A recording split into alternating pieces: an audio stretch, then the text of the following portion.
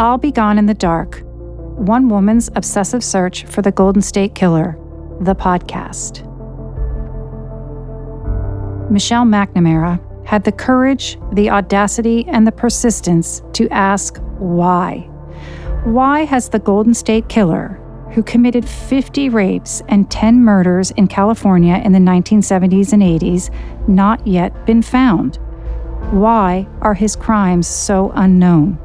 And of course, how can this killer be caught? This podcast is the story of Michelle's writing, of how she researched, and of the many people who, through their own dedication to getting the story out into the wider world, helped her along the way.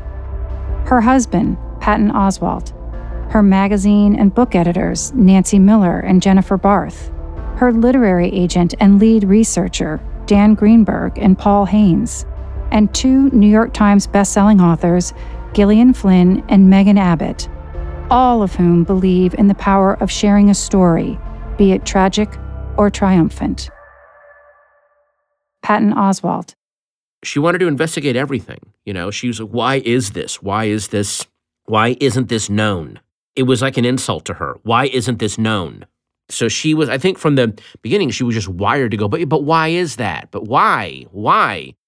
Michelle McNamara. There's no one like him out there. There hasn't been before. He is such a unique offender. It's like right when you think you have him figured out, he changes shape, and then you kind of go, oh, well. And the other thing is just there's so many elliptical, small clues that he left behind because he had so many offenses. 50 rapes and 10 murders, there's a lot of clues to sift through. So it's the possibility of sifting through all these things and trying to make sense of it. Nancy Miller. But I remember just sitting there and listening to her for like an hour talk about this guy and the multiple jurisdictions and the staggering number of crimes that he committed. And somehow I had never heard of him, and I couldn't believe that. Dan Greenberg. Patton emailed me and said, just wanted to let you know that Michelle wrote this piece for LA Magazine, and you should read it. And she may be interested in writing a book. I read it, and I got back to Patton, and I said, this is amazing, terrifying, and important, and I'd love to talk to her about developing this and turning it into a book. Megan Abbott. Part of what makes it so uncomfortable about true crime is that it's a scary place, but when you see the way that people push through it, or parents who've lost a child, it just becomes, it's some of the stories about humanity ultimately, and we all can hook into that. Jennifer Barth. There was this intensity to her that she brought to her work that was just thrilling as an editor. Like to work with somebody that really knows their mind so well.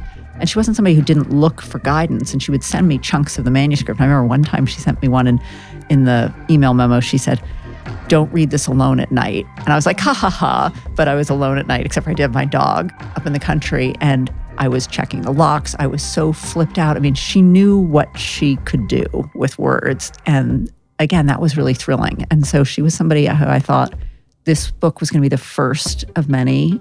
I didn't think of her as a true crime writer per se. I just thought she was a great writer and that she had attached herself to this great story. We always agreed that she wouldn't necessarily solve the case, but we really hoped she would. Subscribe to I'll Be Gone in the Dark on Apple Podcasts, Stitcher, or wherever you get your podcasts from to hear the story behind the story, releasing on Tuesdays beginning March 6th. The book that this podcast is based on, I'll Be Gone in the Dark, is available wherever print books, ebooks, and audiobooks are sold. It's published by Harper, an imprint of HarperCollins Publishers.